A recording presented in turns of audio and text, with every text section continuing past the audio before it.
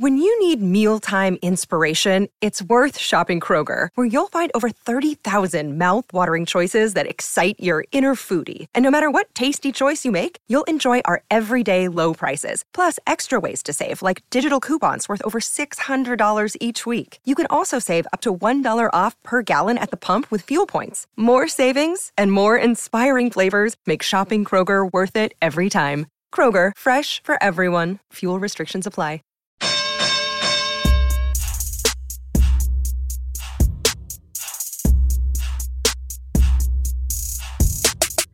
Good morning!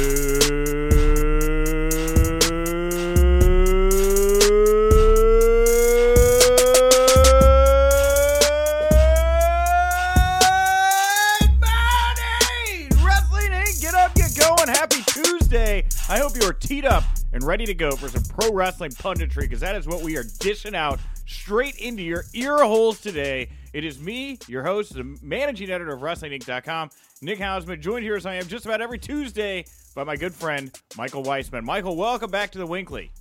Man, teed up, teed off, ready to go. Let's do this thing. It's nasty here in North Carolina, so I need this podcast in my life right now because it's like rain for 48 hours straight here. Well, buddy, we're gonna pull you out of the rain. We're gonna bring you into the light. So our good friend Ali would say here today. We're gonna bring you into the light. We're gonna shine some light on that. We're gonna make you feel good. We got a lot of big news to talk about here today.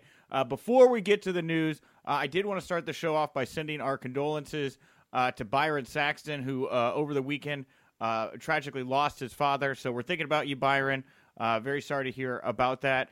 Also here on the show today, after the news, you're going to get a big special interview here today. We are starting off the week hot. I sat down and chatted with Kia Stevens, a.k.a. Awesome Kong. We talk all about Glow Season 3. We talk about our recent return to pro wrestling for AEW. It's a slobber knocker today. It's a wing ding dong dandy we got today for the Winkley. It's fantastic. I do want to, again, send my condolences as well to Byron Saxton and his family. That is a tough loss. If you've ever met Byron is one of the nicest people in the entire world, so I hate to hear it for him. But yeah, Awesome Kong interview, man. This is fantastic here. She was one of those people that, she had her moment, I felt like a decade ago or so, and it seemed like she's kind of going to just fade away from pro wrestling for a while, but she's got a lot going on right now, so this is awesome. Looking forward to hearing this interview. Yeah, this is a good one, guys. I think you're going to like it quite a bit. And tomorrow, actually, and I usually do my plugs at the end, and I'll plug it again, but it's going to be a glow week here, because we got Awesome Kong today, and then tomorrow we're going to have the fight coordinator, Chavo Guerrero, on to talk about Glow Season 3 as well. So if you were, kind of excited about Glow Season 3, you're going to be, really excited about Glow Season 3 by the end of the week here on the Winkley. And with that, Michael, let's get to it here. News you can use, news that'll leave a bruise. Last night was the Raw reunion, and a lot of news coming out of the Raw reunion last night. We'll start off here by saying that Wrestling Observer, F4W Online, reporting there were apparently a ton of headaches leading into the show. WWE had to rewrite more than one segment for last night's show because the talents that were involved were flagged by WWE Medical, keeping them from doing anything physical. I am flabbergasted, shocked to hear such a report coming out of Raw. I guess that explains why there were so many let's go stand down at ringside and not really do much moments last night in the episode. Yeah, man, no kidding. I was wondering why there was such a disparity there between some of the Legends Hall of Famers and the in-ring stuff. But there you go. I guess there was a lot of talent that was not cleared to be competitive in the ring. Well, there were a couple This is it does tell me that WWE is doing its due process with its, say what you will about its wellness policy. If they are preventing legends from getting in the ring, they're doing their due process here, and I do appreciate that. Just that's a bizarre story. It's really weird. Well, good. I'm glad you're right. WWE Medical doing their job. No, Hulk Hogan, you can't leg drop. You won't be able to walk again. No, Rikishi, you can't give that man the stink face. Actually, I don't know what stopped him from giving anyone the stink face. So, who knows what happened here. We do know there were a couple names that were not on the show last night. The Observer reporting Bully Ray was offered the chance to reunite the Dudley Boys with Devon. He apparently turned that offer down as he is currently working with Ring of Honor. Also, the Observer reporting Bret Hart turned down a return to Raw reunion, recently appearing at AEW's Double or Nothing. And where was Psycho Sid, the man I was most excited to see on Raw reunion last night? Well, the Observer also reporting Sid was pulled from Raw several days ago and not included in any of the promotional materials. You know what? in the back of my head, I can't help but think that Psycho Sid had a softball game that kept him from appearing at the Raw reunion. Was he the umpire? He's just going to go out there and yell at the kids? Is that what's going to happen here? No. So this is, this explains the Devon appearance. I thought that was super strange coming out with the Revival. Right? I mean, I get it.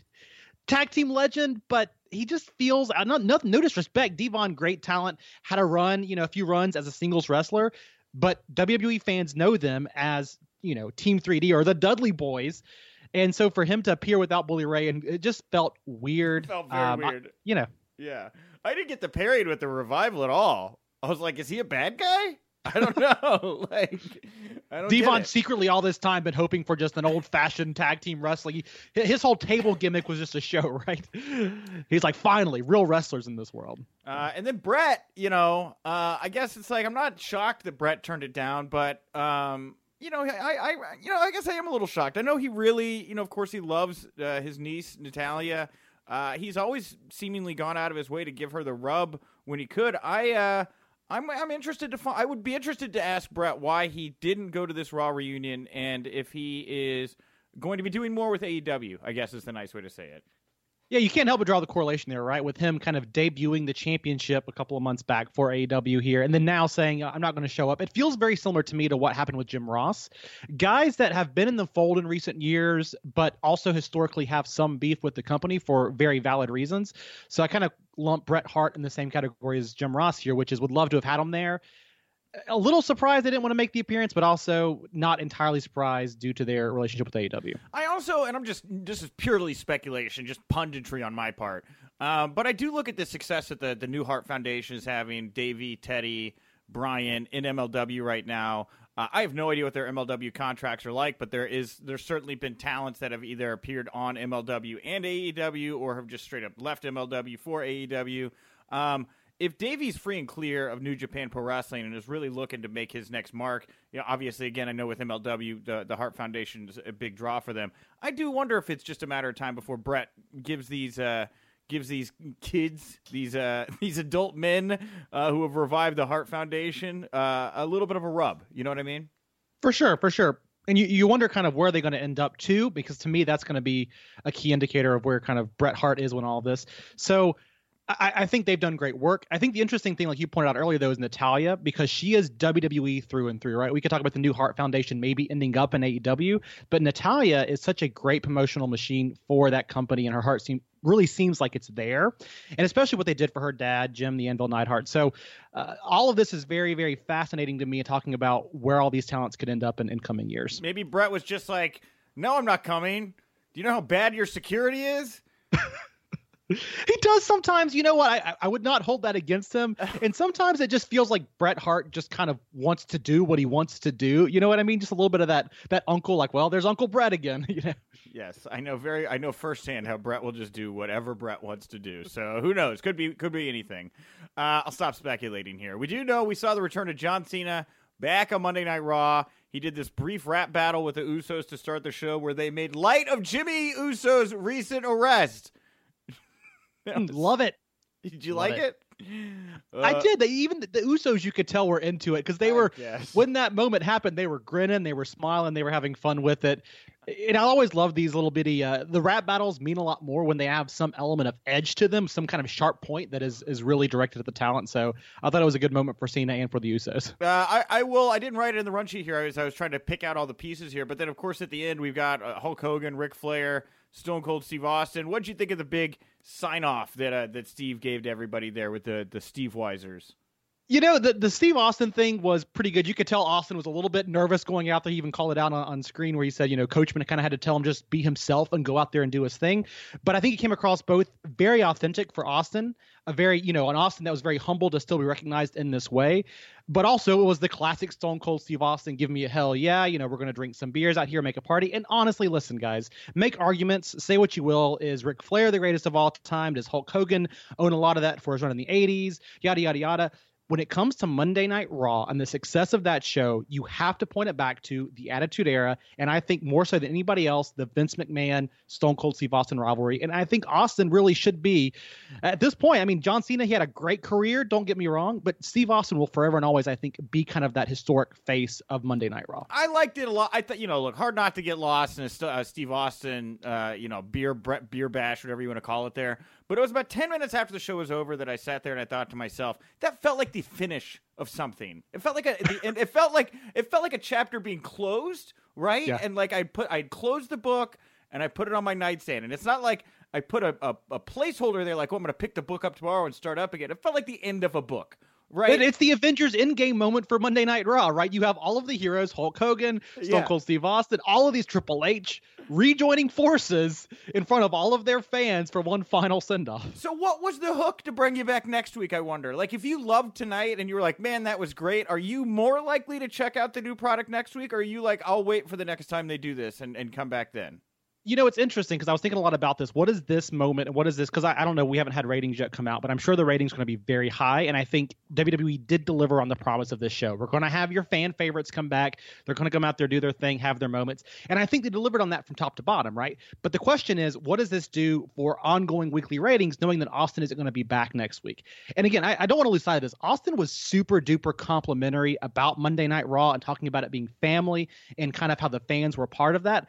And I think that was very interesting to me because Austin has not shied away from being critical of the product where it deserves it. But Austin did put over WWE and the WWE universe in a big way last night, right? So there is some element of, if you're a long-term fan who hasn't checked in a while, you see Austin come out there and do all of this, you're like, okay, maybe I'll check it out next week because WWE is kind of still doing its thing, right? But the other side of this is you did get to see a lot of younger talent interact with a lot of older talent, right? Or I won't say younger, but current today's talent. You know, we talk about the OC, and I think it's a terrible name, but the club. Let's talk about the OC, yes. Yeah, but they interacted with the classic DX faction, which was cool. You got to see Drew McIntyre carry on a storyline he's had going on for a few weeks, get his comeback, and also cross paths with other stars. So I think they were pretty good at blending in the Revival and the Usos to kick off the show, blending in kind of the historic talent with what's happening in today's world. So I think to me, that's where, as a fan, you are intrigued because if you didn't know who the Usos were before last night and you were just a fan of John Cena from 10 years ago, you're like, oh, okay, I want to check these guys out because John Cena kind of gave them the rub tonight. I guess. I don't know. Like, in order for me to believe, I guess, a lot of that kind of analysis is you have to think that people's brains are all going to kind of work in the same like pattern connecting way, right? Where it's like X equals Y, Y equals Z, so X equals Z. I got to there where I needed to be. I don't always know that it works quite that way. I do wonder if it's just as simple as sometimes as, everybody got to see who they wanted to see come back. They know they're not going to be there next week. I'll wait for the next time to come along, right? Maybe, but I think there's some of that. There's an element of emotional attachment here, right? So here's what I will say. Okay. You tune in last night, you see these guys that because we have these emotional connection to these fans, right? We all cried when Daniel Bryan retired. And for me, it was Edge was the big one. That was a really emotional moment. You look back at these historic moments. We are attached to these, not just from an analysis standpoint, but with our emotions. And so when you see them come back, you feel more connected to this product.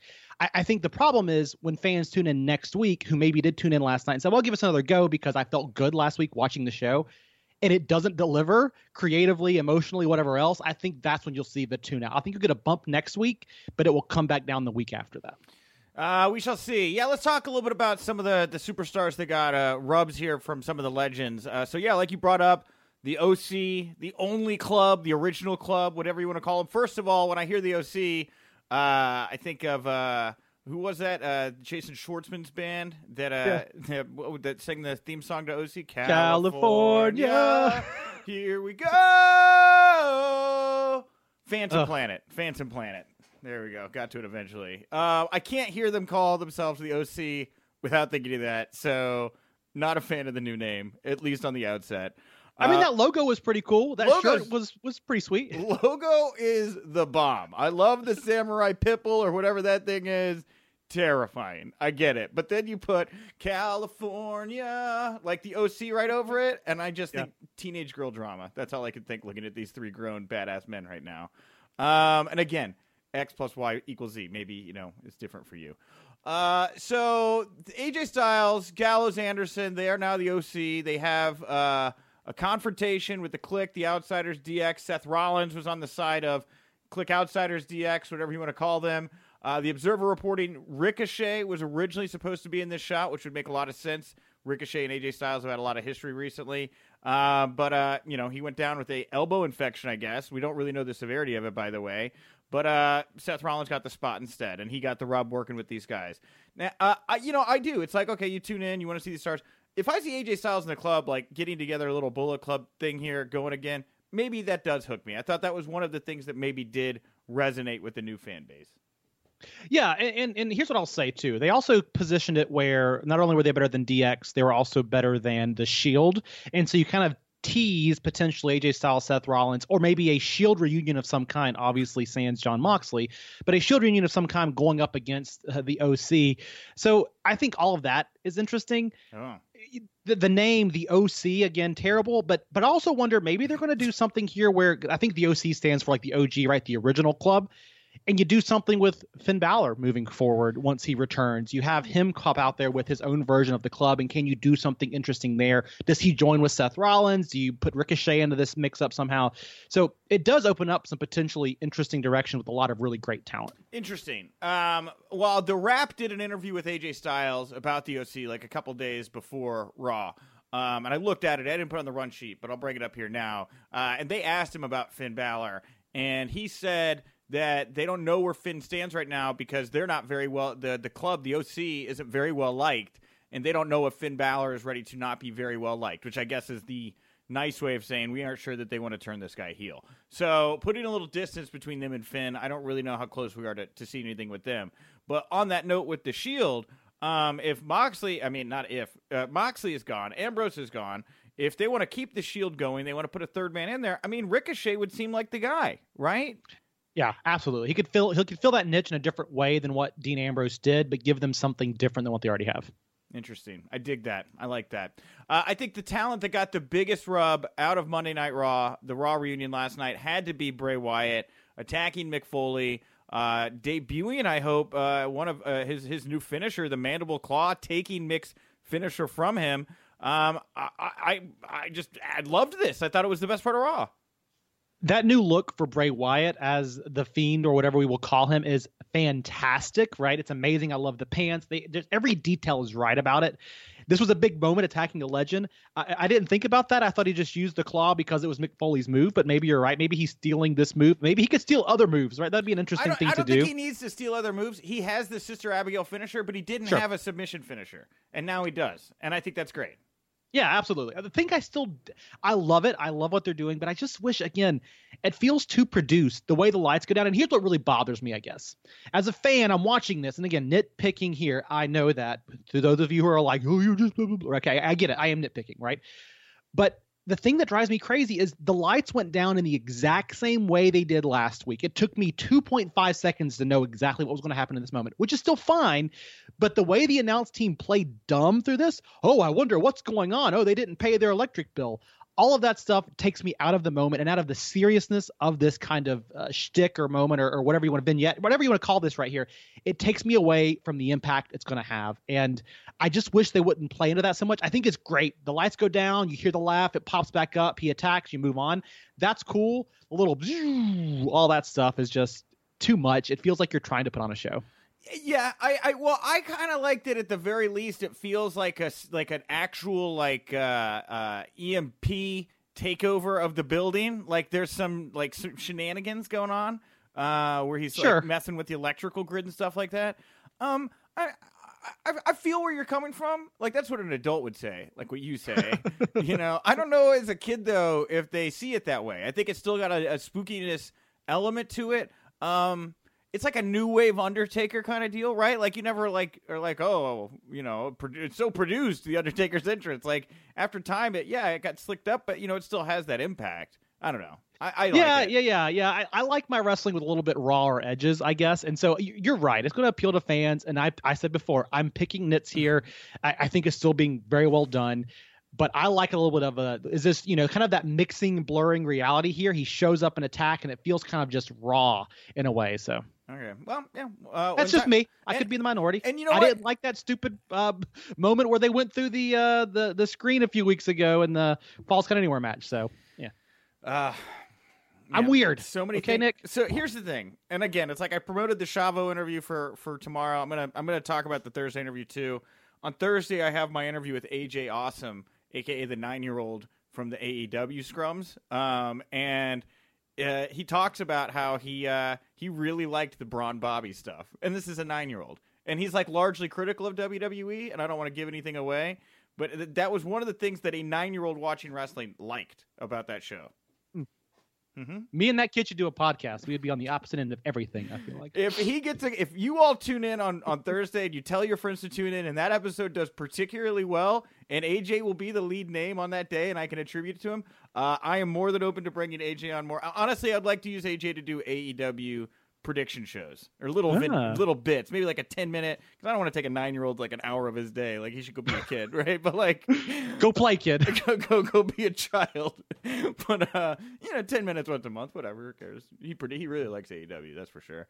Also, before I get back onto the right tangent, I had a fun Mick Foley note pop up on Raw last night as well. Of course, Warrior Wrestling 6. I do commentary for Warrior Wrestling here in Chicago. They have a big show the day after All Out here in Chicago. It'll actually be at Chicago Heights. And my good friend, Frank the Clown, everybody's favorite person, he's a I want to say manager, but he like wrestles now. He's like learned to work. It's bizarre, the story of Frank the Clown.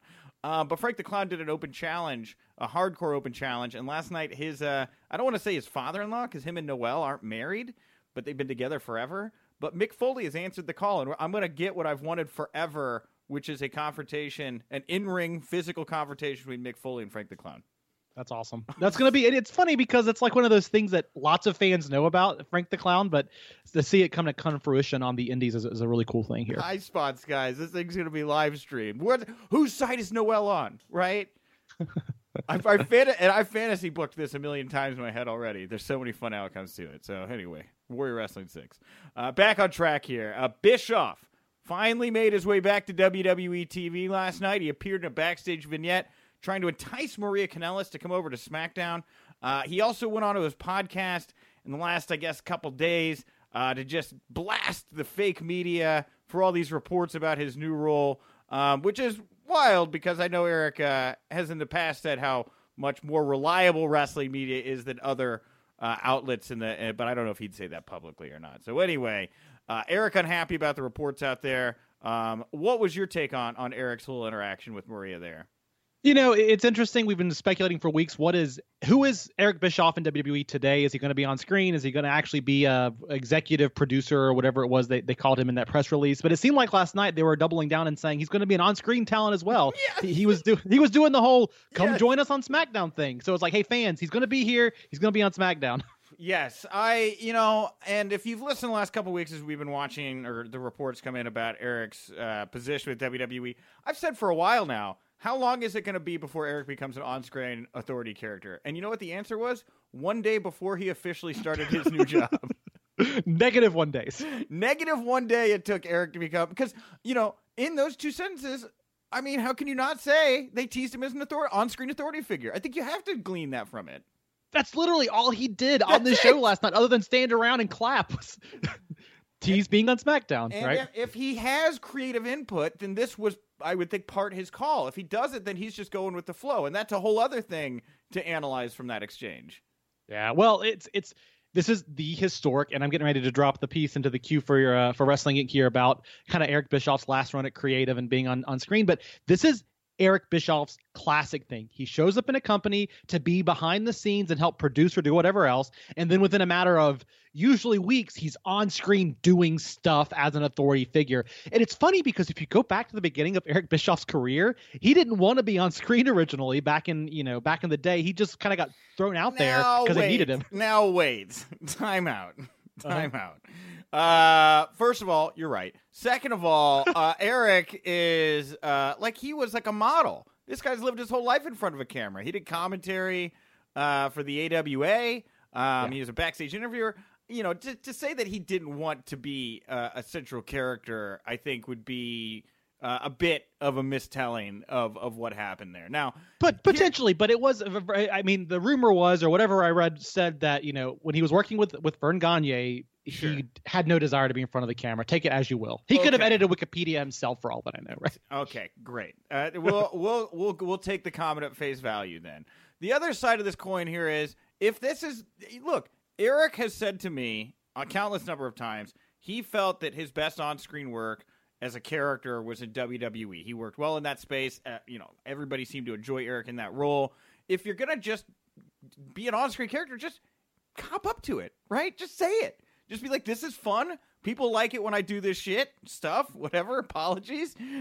This is what WWE would like me to be doing as well. And then just own it.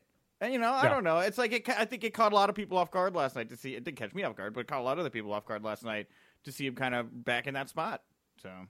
Yeah, not surprised. Also, keep this too in mind when he was with WWE, because he was there for he was a GM for 3 years, which is a very long time for a WWE GM. Sure. He had some creative input, but he didn't drive creative the same way that he did when he was influencing Impact Wrestling or when he was influencing WCW. So for him to say that's his most successful time, I think is interesting because of the fact that he had some input, but it wasn't him kind of in charge at the helm. Well, tonight, I guess, is going to be his first day in a production meeting, working backstage at SmackDown. So we'll know tomorrow. We'll get more reports, and we'll continue to watch this situation unfurl. Another name that surprised me last night on Raw Reunion was Impact Wrestling star RVD, appearing to with a couple other legends to help run off Sami Zayn. Great. I wrote Impact this morning to try to find out if they had a comment, and I haven't heard back or anything about it. But whatever. It's a win-win, right? Number one, if you're RVD, you get a payday. If you're Impact Wrestling, you get the rub because people are going to be looking him up and saying, "Oh, he's with you guys." And then if you're WWE, you get to make weed references throughout the night. So it all works. Yeah. Enjoyed seeing Rob there. Okay, so the last big story coming out of the Raw Reunion last night was the tale of the WWE 24/7 title, giving me exactly what I wanted, which is a series of legends holding this belt last night. But before we got to that, the Hurricane and Drake Maverick attempted to beat R-Truth with the title at San Diego Comic-Con, which they played some clips of on Raw. That felt weird to me. Did that stuff on stage at the Comic-Con feel weird to you? It felt very forced, but it also seemed like that was a brand synergy, Nick, with IGN and WWE to kind of expand both of their brands. Those hosts had no idea what was going on. Look, and then a pro wrestler appeared. All right. So last night on Raw, then, we got a new series of title holders. Pat Patterson, the first to beat R-Truth. Then Patterson knocked out somehow backstage, come back from commercial break. Briscoe has won the title. Then Kelly Kelly pinned Gerald Briscoe to become the first female 24/7 champion. By the way, Pat Patterson, I believe at 78, is the oldest WWE champion of all time. It's awesome. All time. Didn't Fabulous Moolah hold the women's title at like a senior age as well? I don't know. That's interesting. I feel like in the back of my head she did. Anyway, Candice Michelle took the title from Kelly Kelly, only for Alundra Blaze to take it from Candice. Alundra turned around, was about to recreate the infamous trash can spot from WCW Nitro, but before she could pull it off, she sold the title to Ted DiBiase, the $1 Million Man. DiBiase would go on to lose the belt to Drake Maverick, who just before he could get away in his limousine to go consummate his marriage with his wife, was cut off by R-Truth, who took the title and his wife and sped away. Fabulous Moolah, to answer your question, was she won her final women's championship at age 76 in 1999. So yes, 2 years shy of Gerald Briscoe. Pat Patterson. Pat Patterson. I mean, yeah. Pat Patterson. Well, see, there you go. I got a mind. I know things sometimes. What'd you think of that? I thought of outside of Bray Wyatt, I thought that this was the thing that fans of the Attitude Era would have tuned in, seen, and said, "Oh, this is familiar. This is fresh. It's a concept I know." You got the Stooges there, but there's other faces here that I'm getting to know, like Drake, and Truth has been around, but honestly, probably just Drake Maverick got the biggest rub here, I think, of anybody. Yeah, Drake Maverick, and again, Truth continues to kind of look great as a spotlight of this division. For say what you will about how goofy it is, it's really spotlighting these two guys in a big way and giving them lots of TV time. It was fun. I love the way they wove it throughout the night. I love the way they brought it full circle by having them kind of show back up in the ring with Mick Foley. That was interesting. It achieved what it needed to. My concern, if I can say that, we talk about the IGN segment from Comic-Con. They're using this 24/7 title as being kind of a way to weave in WWE to all of these kind of pop culture moments and conventions and all that stuff. But the problem is at a certain point, you end up putting R-Truth out there for all of these public appearances so you can have these quote unquote moments. And I'm not saying they're overdoing it yet, but if this continues on this path for, I would say, months, we're going to have R-Truth all over the place. And I think that's going to start to the detriment of WWE's bigger brand.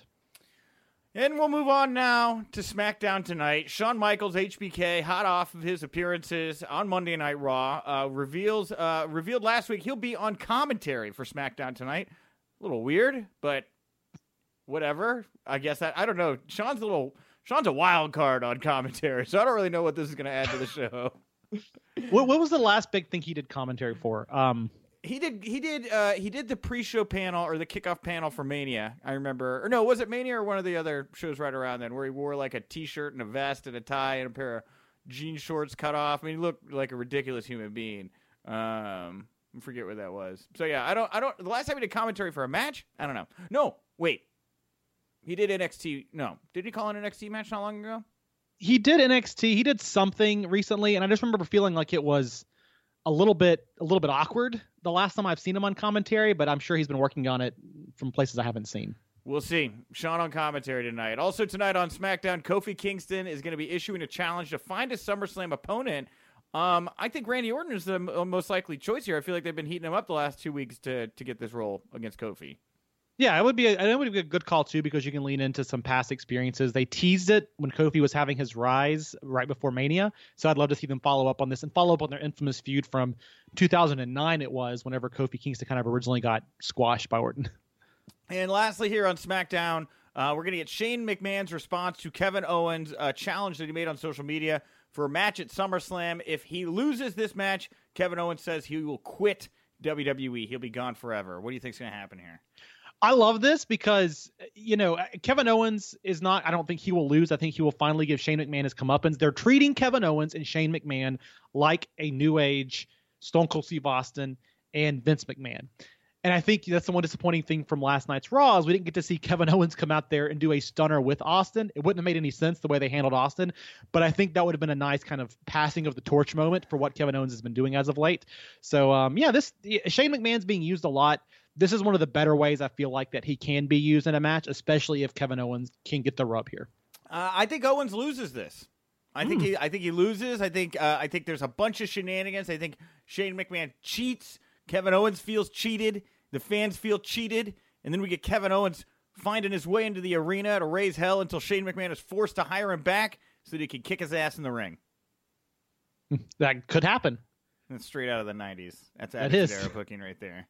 SummerSlam update here. The Observer reporting Undertaker not scheduled for this year's SummerSlam. I hope this isn't true. He looked great on Monday Night Raw. Was looking forward to seeing him doing something at SummerSlam this year.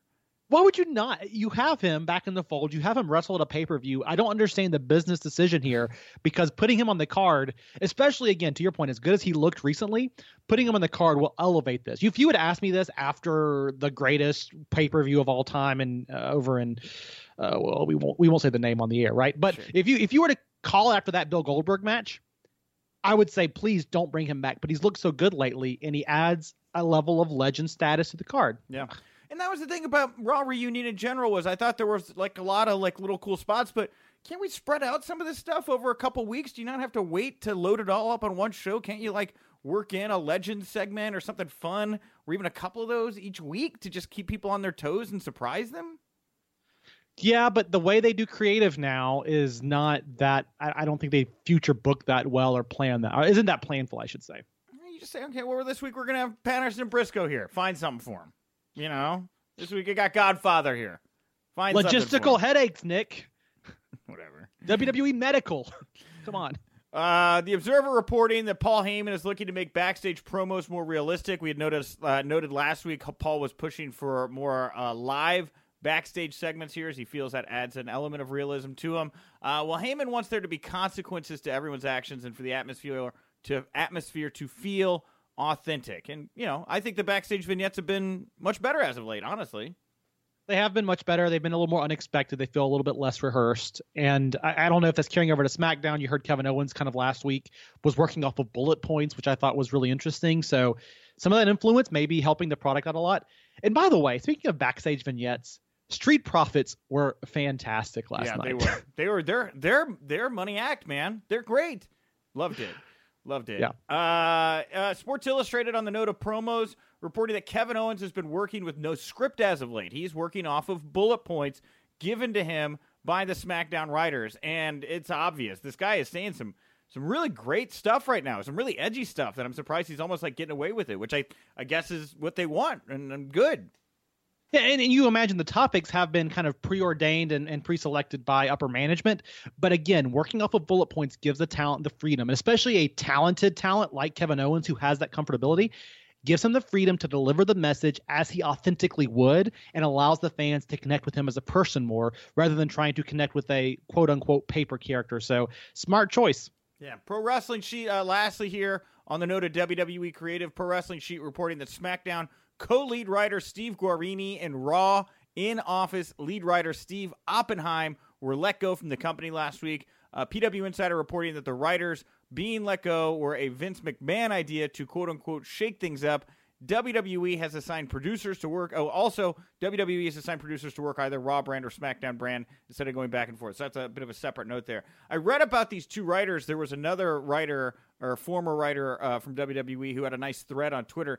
Sounds like these guys weren't necessarily doing anything wrong. Again, it's just like Vince, just wanted something different. I mean, and then you look at a week later and the product doesn't seem that much different, I hate these kind of just off the cuff, shoot from the hip, impulsive, shake things up decisions, because I think they don't address the original issue, right? Creative fields are inherently difficult to manage, but you can't just fire and hire people and expect the changes to magically appear. There's got to be some intentionality behind it. And really, with creative, it comes down to the process, not always the people. You need creative people, but also the process for how you are creative get you there. So I don't like this, also because we're talking about two guys who this is their livelihood, Steve Guerrero and Steve Oppenheim. So just getting rid of them to quote unquote shake things up rubs me the wrong way a little bit. And I think if I were on the rest of the writing team, creative team for WWE, I would be worried. Yeah, it is a weird time backstage for WWE Creative. Let's see here. Wrestling Observer also reporting, or the Observer reporting WWE's upcoming Madison Square Garden shows happening here in September, just a couple days before AAA's Lucha Invade New York show. The ticket sales have been, quote-unquote, not good. Expectations were that Raw would be an instant sellout, and so far neither night has sold out yet. I was kind of surprised by this one. What did you make of the fact that these ticket sales aren't going so strongly at MSG for WWE? Well, and I think it's just reflective of how the general populace feels about WWE's product. And we can say there have been some changes in recent weeks, right?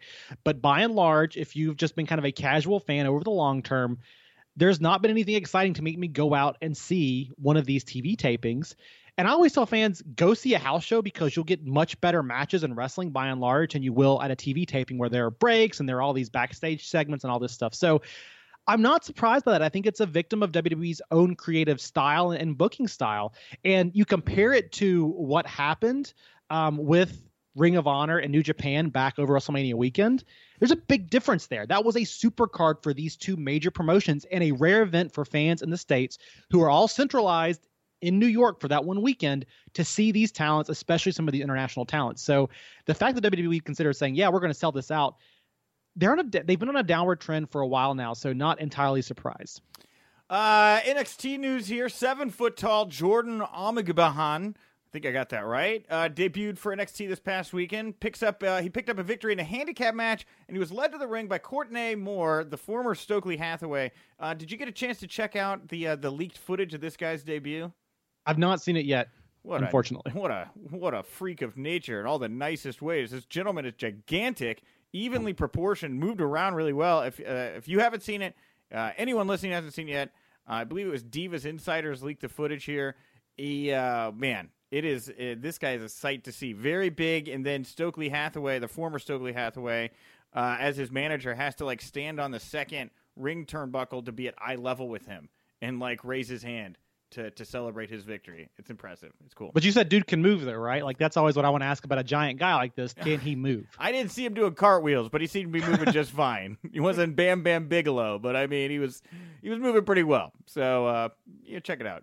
And last WWE news item here to pivot into our AEW and other news block here. Seth Rollins was on an international media call for WWE yesterday, was asked about AEW. He said, we're going to knock him dead just like we do everyone else.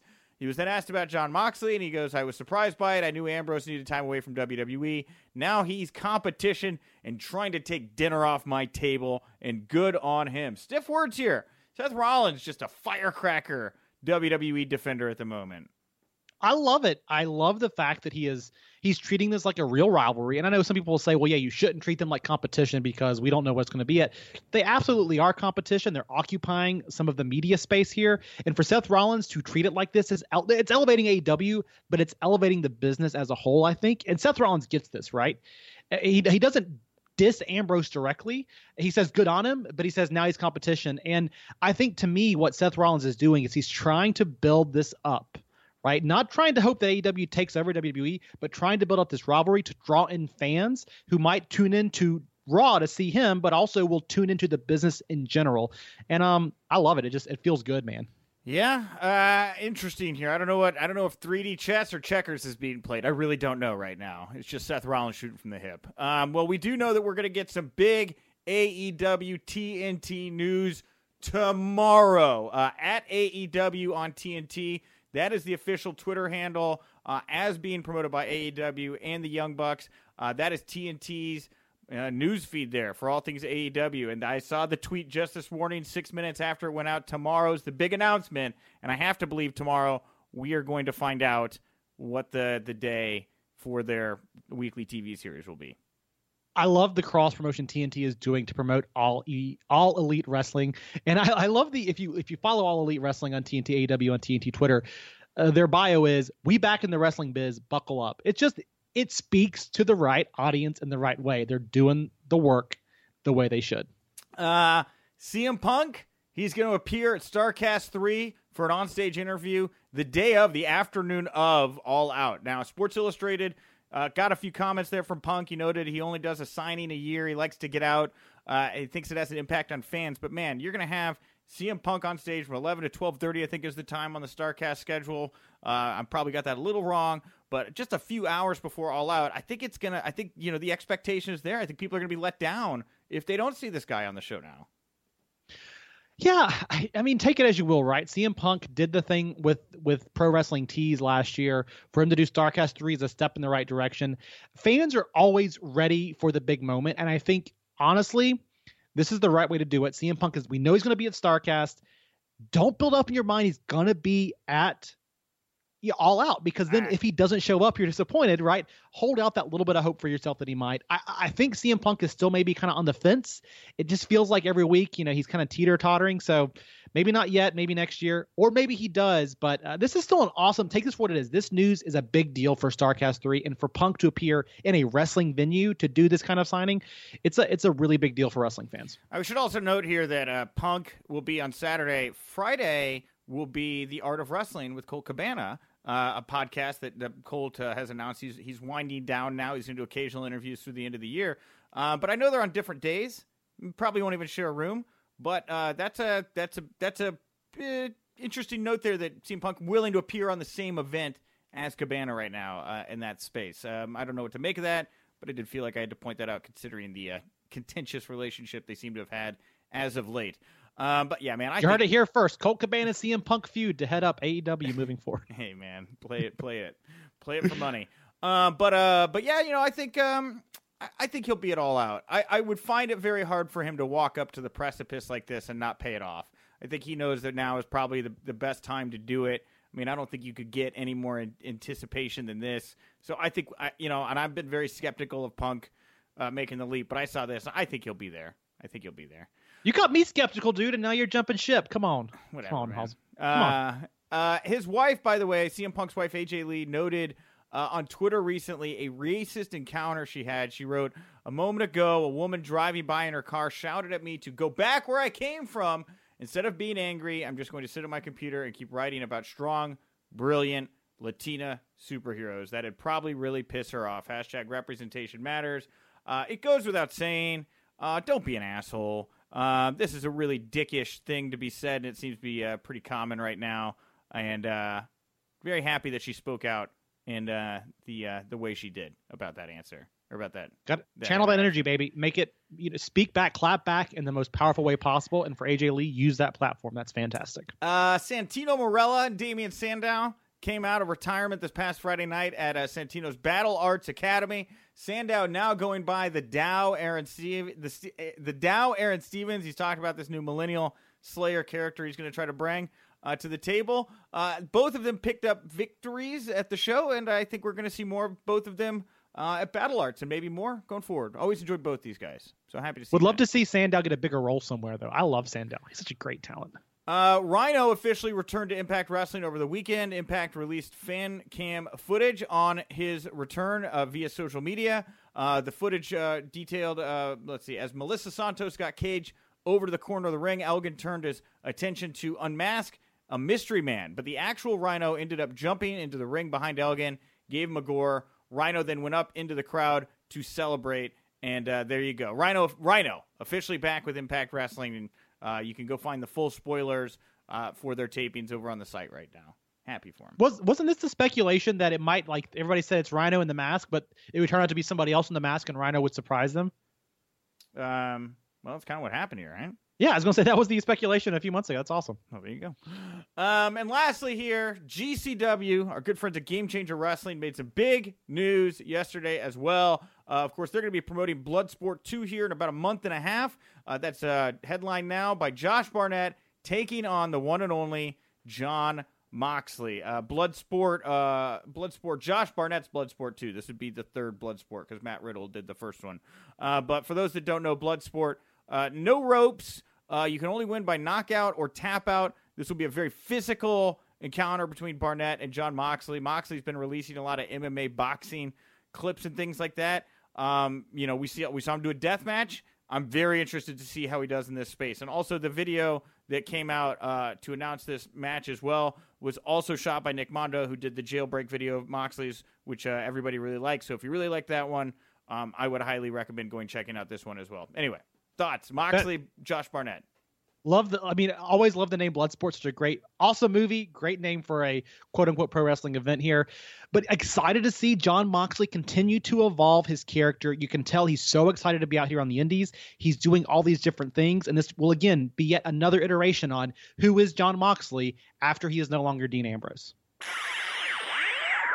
My guest at this time will be starring in Season 3 of Netflix's Glow as Tammy Welfare Queen Dawson. She's also a two-time TNA Knockouts champion, was recently seen at AEW's Fight for the Fallen. It is Kia Stevens, a.k.a. Awesome Kong. Kia, thank you so much for taking the time to chat with me here today. Thank you for having me. Oh, man. Well, I'm very excited for this chat. My girlfriend and I are gigantic Glow fans on Netflix, and before we get into the show, I wanted to ask you, were you a fan of the original Glow before you started up on the Netflix series? I was. I indeed was. I would watch wrestling with my brother, and it's only because he would torture me with wrestling moves. So I decided to go watch wrestling by myself for a while and learn to move. And then I was like, the next time he comes at me, I have something for him. And then I did. And then so he stopped, teasing me and messing with me. We would watch, wrestling together in like harmony with respect to one another. And we absolutely loved Glow. That's awesome. And, so for you now, you had this successful pro wrestling career, and then you jumped away and became this actress here. What was the process like for you when you were originally joining the cast of the show? Well, I started off in acting. I was a child actor, which is why I think I slid into wrestling so easily. Okay. Because it was a different kind of performance for me, and I've been performing since I was 7. So going back to just, screen acting was like just going full circle. I loved it. Yeah. And so when you got the script for Glow originally and you were reading it, what did you think? Did you get the vibe that this was a show that could really grab people the way that it has? Yes, I was so excited. I could see it mentally reading that first script. I was like, I could totally see this. And I'm like, even if I don't get this part, this is going to be a show I'm definitely going to delve into. Yeah, it's rough, obviously with your background here, I don't really know that pro wrestling has been ever captured in a TV show quite like Glow has. Why do you think it's taken this long for a show like Glow to come along and really present pro wrestling in the frank way that it is? I don't know. I'm just, I'm happy that Liz and Carly, they saw the documentary of the Glow Girls, and so this idea for Glow came to light. So if they had never saw that documentary, perhaps it would have taken longer. So I think it was just the opportunity. It was just like all the stars aligned for this to happen. And right on time, too. That's so cool. And so you're reading this thing here, and you get to the character, Tammy Dawson, a.k.a. Welfare Queen. What did you think of this character originally? Did you relate to this character at all in any way? My mother was an actress, so she had to take on many roles that she wasn't comfortable with. So I think that when I saw Tammy in her role, I felt it was important to tell this story as to be a cautionary tale for the industry, for producers and directors alike, to know the social and emotional impact their decisions have when it comes to entertainment. Yeah, and with that in mind, I'll jump to a question I had later here in my sheet here, though. But my absolute favorite episode of the series so far has been Mother of All Matches, which was really about you and the dynamic with your son. What did it mean for you? Just talking about kind of what your mom struggled with. What did it mean for you to get to do that episode and present that kind of strong narrative? It meant the world because I felt that I could show, a different dimension to my acting ability, and to contribute to telling that story was very important to me. Something that's going to stick with me the rest of my life. That's so cool, Kia. And, what's interesting, I thought it was from season 1 to season 2, your character and you in particular, you seem to get, I guess, more of a push, if you want to use a wrestling term, right? You seem to get expanded upon. What led to you getting more screen time here, more acting time in season 2? I have no idea. I think it's just basically we are an ensemble cast. Right. And I think it's basically just, getting to each character's story a bit. And like this season, we get into other character stories, so other characters are having more screen time. And I just think over the seasons, everyone is going to get shined more. And I just think my number was up first. It's so cool to hear you talk in wrestling terms when describing Glow the series, where people are going to get their chance to shine. I love it. It's embedded. We don't even hear ourselves when we speak. You really babied yourself in that Mother of All Matches episodes. I'm just saying, Kia, right? It was wonderful. Now, with the cast here, you say it's an ensemble. What's been like watching the non-wrestling members of the cast learn and train how to do some wrestling for the series? Oh, it's been so breathtaking because you get to see a wrestler being born, and it's so precious to see their confidence rise with each training session. And now each of them are so formidable that they can go out and hang with the best of them. That's so cool. Has there been any one cast member that has really taken to the training that surprised you? Nope, actually, they all did. They all did. Kimmy Gatewood, she took to it like she had been wrestling forever. First, she was the first one to break off. Be dang, Kimmy could get in and hang for real. And then, but surely, everyone, I would vouch for anybody on the cast if they wanted to go out and work. Oh, well, that's fascinating. I mean, it's not like you aren't working with a giant promotion right now at AEW. I mean, is there any chance we see a Glow Battle Royal or a crossover here? Any chance you want to try to make that happen with the two things? Mum's the word. I'm sorry, what did you say? I said mum's the word. Oh, mum's the word. Okay. Well, I tried. Now, now also, like, have any, like, the cast here, you know, they're all learning to wrestle. Have any of them, like, surprised you become big pro wrestling fans? Are you, like, going over and having pay-per-view parties with people now? Well, I wouldn't say pay-per-view parties, Okay. but sometimes the girls come to work and they're like, hey, did you see such and such last night? Yeah. And they'll describe, you know, a wrestling event or show that they watched either online or on TV that the night before, and it makes me giggle. I'm like, oh my gosh, they're actually following like wrestling storylines right now. I think it's the cutest because it's like, well, you know, the show brings more eyeballs to wrestling that, you know, people that maybe have never watched wrestling, now they watch wrestling, and that's including the cast.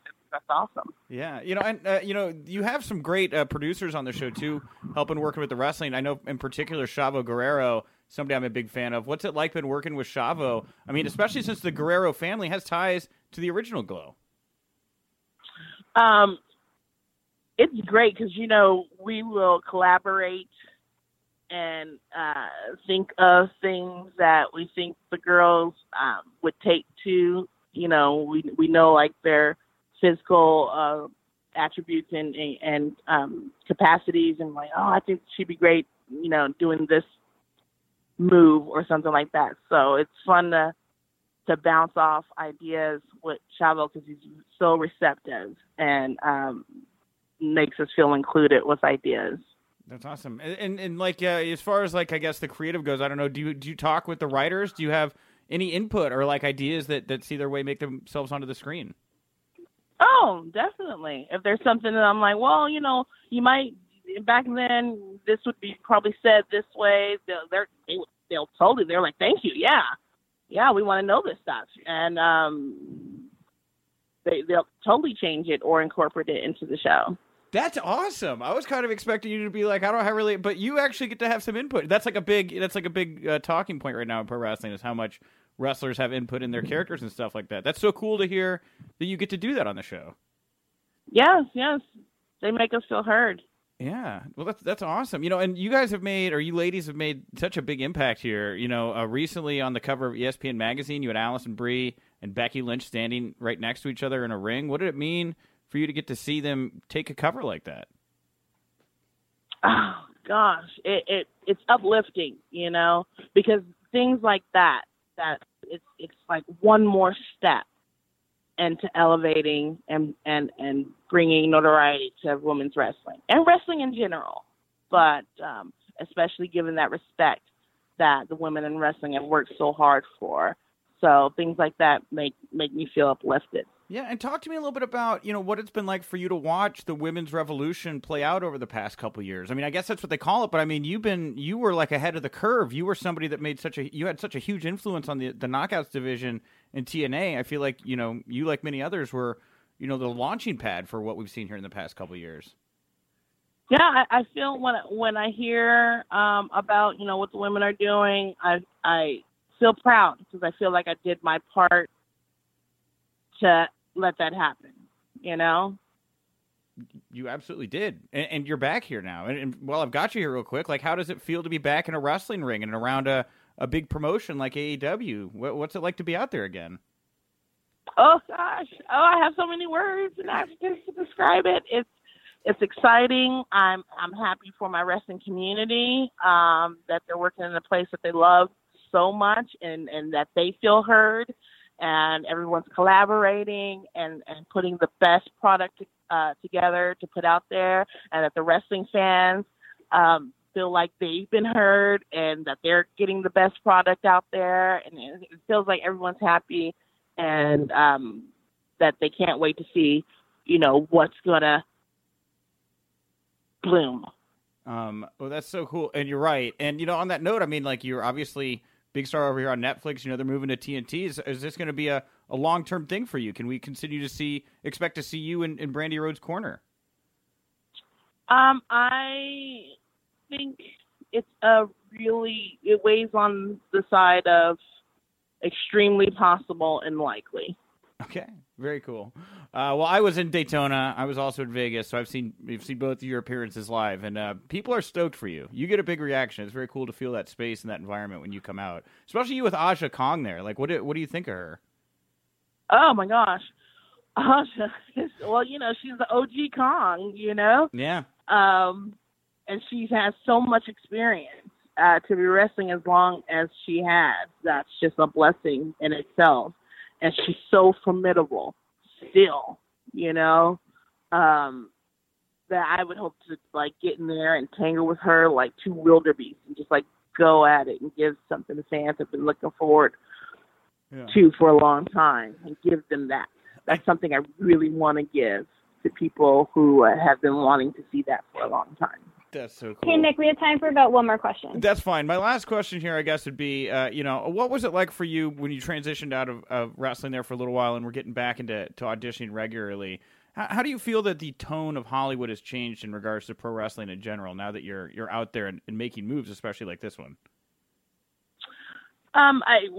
Before it was like we were in the bowels of the entertainment industry, and I think that especially showing the range that wrestling performers have, I think eyes are opening. Because, back in the day, models wouldn't be allowed to act. People didn't take models seriously, and even they didn't take wrestlers seriously either. So I think people are sitting up and taking notice and actually respecting wrestling performers as performers. I agree. Kia, I want to thank you so much for the time once again. Netflix Glow Season 3 very soon. And Kia, anything else you want to plug, promote, put over here before we wrap it up? No, not really right now. Well, right now I'm just working on writing some things with my writing partner, Nick Alexander. We're putting together some stuff because, I took the name Kong, which was problematic being that I'm a woman of color, and said that I would be successful one day enough to make other opportunities for other women of color, and that's what I'm working on right now. Thank you, Michael, for joining me at the top of the show to talk the news of the day. Thank you, Kia Stevens, a.k.a. Awesome Kong, for the interview, and thank you to Netflix for helping to set that up. I cannot wait for Glow Season 3. I cannot wait to see Gina Davis in a pro wrestling space. It's going to be fantastic. If you like the show here, you like our post shows, go over to the Wrestling Inc. Audio iTunes page. Give us a nice 5-star rating. Give us a comment, whatever. Interact with the iTunes page. Helps with the analytics. Appreciate it. WWE is going to be presenting Smackville this Saturday night. You excited for Smackville, Michael? Smackville, dude. It's what everything I ever wanted from a WWE Smackville event. Smackville. Featuring, live performance from Elias there in Nashville. That's something maybe to be on the hook about. But we're gonna cover Smackville this weekend on the site. So if you're looking for something to do Saturday night, tune into that show.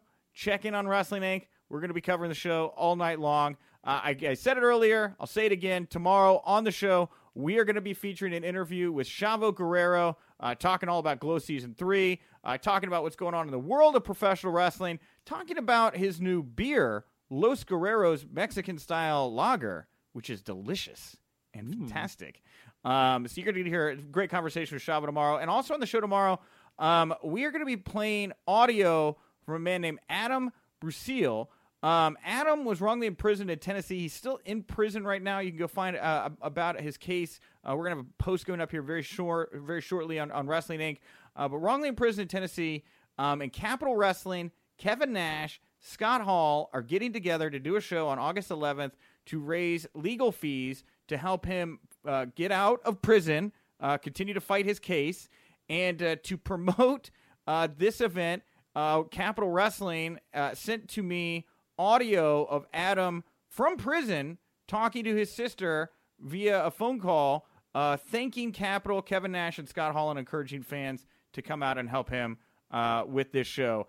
I have done a lot of audio in my day, Michael. I have never included a prison phone call in a podcast. This will be something different. And it's for a good cause. I hope you guys get a chance to come back tomorrow, listen to Adam in his own words, talk about what's going on with him, and thanking these guys for helping him with the situation he's in right now. That's awesome. I'm super intrigued. Yeah, ditto. So big Winkley, big week still ahead. Thank you all very much for tuning in. Michael, what do you want to plug, promote, put over here to wrap up the show? Nothing specific this week. Got a lot of irons in the fire for the site, but one thing I do want to plug, as always, please follow me on Twitter. I'm at The Real Wiseman. You can keep up with all of my latest articles for Wrestling Inc., all latest podcasts, and just general thoughts that, apparently don't jive with what 9-year-olds like, but they're what I like. So follow me on Twitter for that. AJ Awesome. He's going to be here on Thursday. What a diverse week this is. And next week, I already got interviews in the can for next week, too. It's going to be, you got great audio ahead of you guys. Thank you all very much for tuning in. I'm at Wink Rebel over on Twitter. And remember, if you winked, you didn't miss it.